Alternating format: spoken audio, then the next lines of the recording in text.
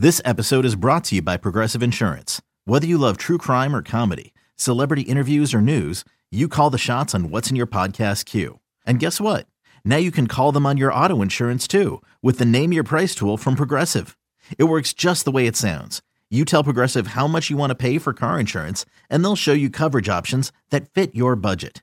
Get your quote today at Progressive.com to join the over 28 million drivers who trust Progressive. Progressive Casualty Insurance Company and Affiliates. Price and coverage match limited by state law. Rays and White Sox on Wednesday was the Major League debut of starting pitcher Jacob Faria. In the top of the first inning, Jose Abreu and the White Sox would greet him rudely. But not a lot of side-to-side rotational stuff with Jacob.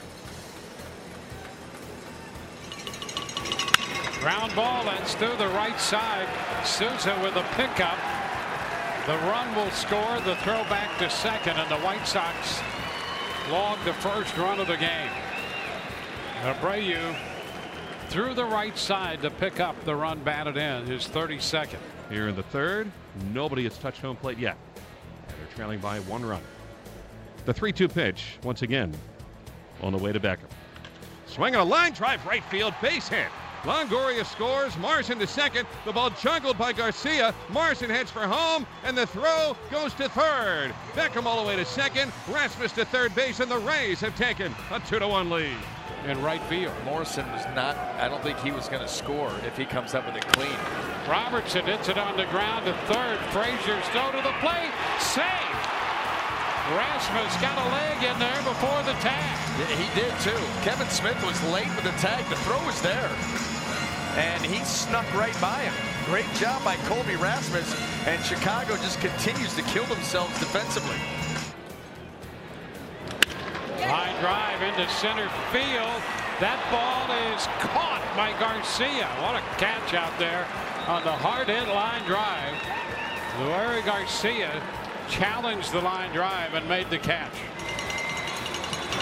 And a cut and a miss. He strikes him out to retire the side. Especially with Faria too, he's been very good working around the zone. Into center field, Kiermaier will go back, turns around down to one knee and made the catch, and a deep breath after he put that one away. That ball was absolutely powdered by Garcia, and you can imagine the amount of action that was on it. Behind Jacob Faria's 6 1/3 innings of one-run ball, the Rays pick up a 3-1 win over the White Sox, snapping a 4-game losing streak. Tampa Bay is now 30-31 of the season. The Rays pick up all 3 runs they need in the bottom of the third inning, taking care of the White Sox 3-1 on Wednesday. Here's manager Kevin Cash. Pretty exciting win, for the team. Obviously for Jake, he was very impressive to say the least.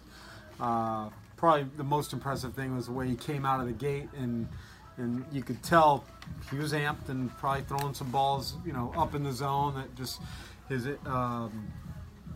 energy, anxiety, whatever you want to call it, was not helping, but he was able to correct a lot of those issues really quick for a young pitcher in that type of atmosphere. We needed a win, and ultimately or generally you don't ask for a guy to come up and make his debut to provide that, but it worked out. He was just outstanding for us. And then not a ton of hitting going around, but Tim Beckham, came up. We got the big hit with the guys on base. I know we've left some guys on base lately. Beck had a tremendous at-bat where he fouled off a bunch of fastballs, appeared to be in. Pelfrey was running sinkers, and Beck kept fighting and then just shot a ball the other way. But, story of the night, Jake, Faria, and then Beck's big hit. What was it that allowed him to be so effective tonight, Faria?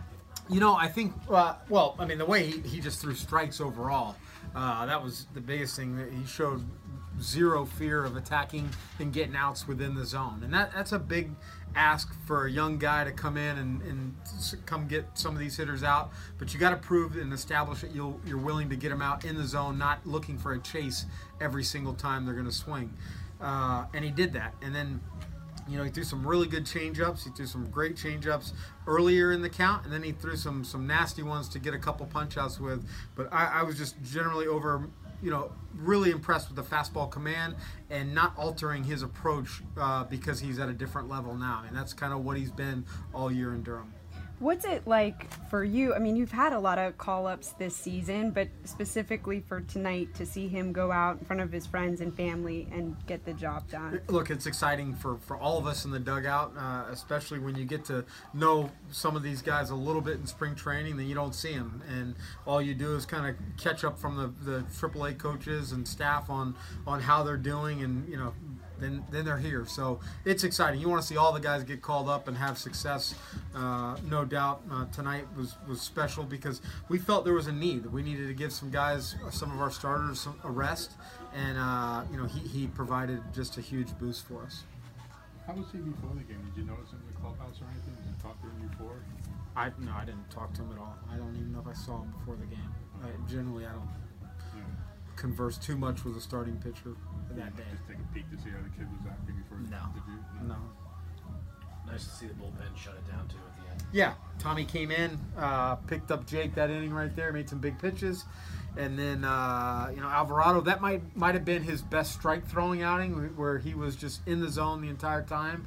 And I think, you know, we all see when he's in the zone, his stuff definitely plays. I mean, there's a big difference between being you know, 1-0 or 0-1 or 2-0 or 0-2 in this league, and I think Jose's figuring that out. And then for Alex, you know, Alex does what he always does, you know, comes in, falls behind, probably because of just a lack of work over there. I think he's pitched once in the last week, but quickly found his groove and made some big pitches. In his Major League debut, Rays right-hander Jacob Faria allows just 1 earned run on 3 hits with 2 walks and 5 strikeouts over 6 1/3 innings. The kind of start you'll never forget. Here's Faria on his debut. It's tough for me. Usually after a start, my legs would be exhausted, but I feel like I can keep going, go out and run a mile right now. I still got a ton of adrenaline going, so it feels great. How good did it feel, too? I mean, you got off to used a lot of pitches in the first inning, then you were able to kind of back it down and have some very efficient innings. What did you do to do that? I think it was just take a deep breath, realize that it's still baseball, just do what I can do, just throw strikes, get in the strike zone, and let them do with it what they're going to do, you know. I think the first thing I was trying to, you know, show them, like, hey, this is what's up. You don't got to do that. So just going back and being new, just trying to get in the strike zone. Is it easier said than done, though, to go out and they tell you, you know, they're just hitters, they're, you know, and giving them more credit than what they're due just because they're in the major leagues? I think so. I mean, but when it comes down to it, it really is. I mean, it's the same game. You got to execute, you got to mix it up, and if you do that, you'll be successful. I mean, so I just, like I said, I just had to sit back and think, you know, it's baseball. Just go back and do what I know how to do. Was there any point where you sort of felt calm and it slowed down for you a little bit? Yeah, right. I mean, in the middle of the first inning, you know, got those first couple of hitters out of the way, and then was able to get my blood pressure down. I guess if you can, that's the right way to say it. But it was right in the middle of the first inning. I was able to kind of settle down. Was there a moment where you kind of sat there and thought, right after the last warm-up pitch, I just took a look from foul pole to foul pole, and I was like, this is a big league stadium, and I'm on the mound right now. Like, this was great. What did you feel like you could rely on most tonight when you did that?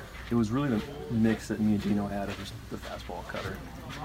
I had a couple of bats for, you know, light falling out of the fastball, I could cutter, and I was able to get a quick out that way. So that was a big mixture right there. I threw a couple change-ups together, some situations, but other than that, it was just the fastball cutter mix was really working. 9. And then I didn't even know until I walked in the dugout after the first inning. I had 2 cousins from Tallahassee here.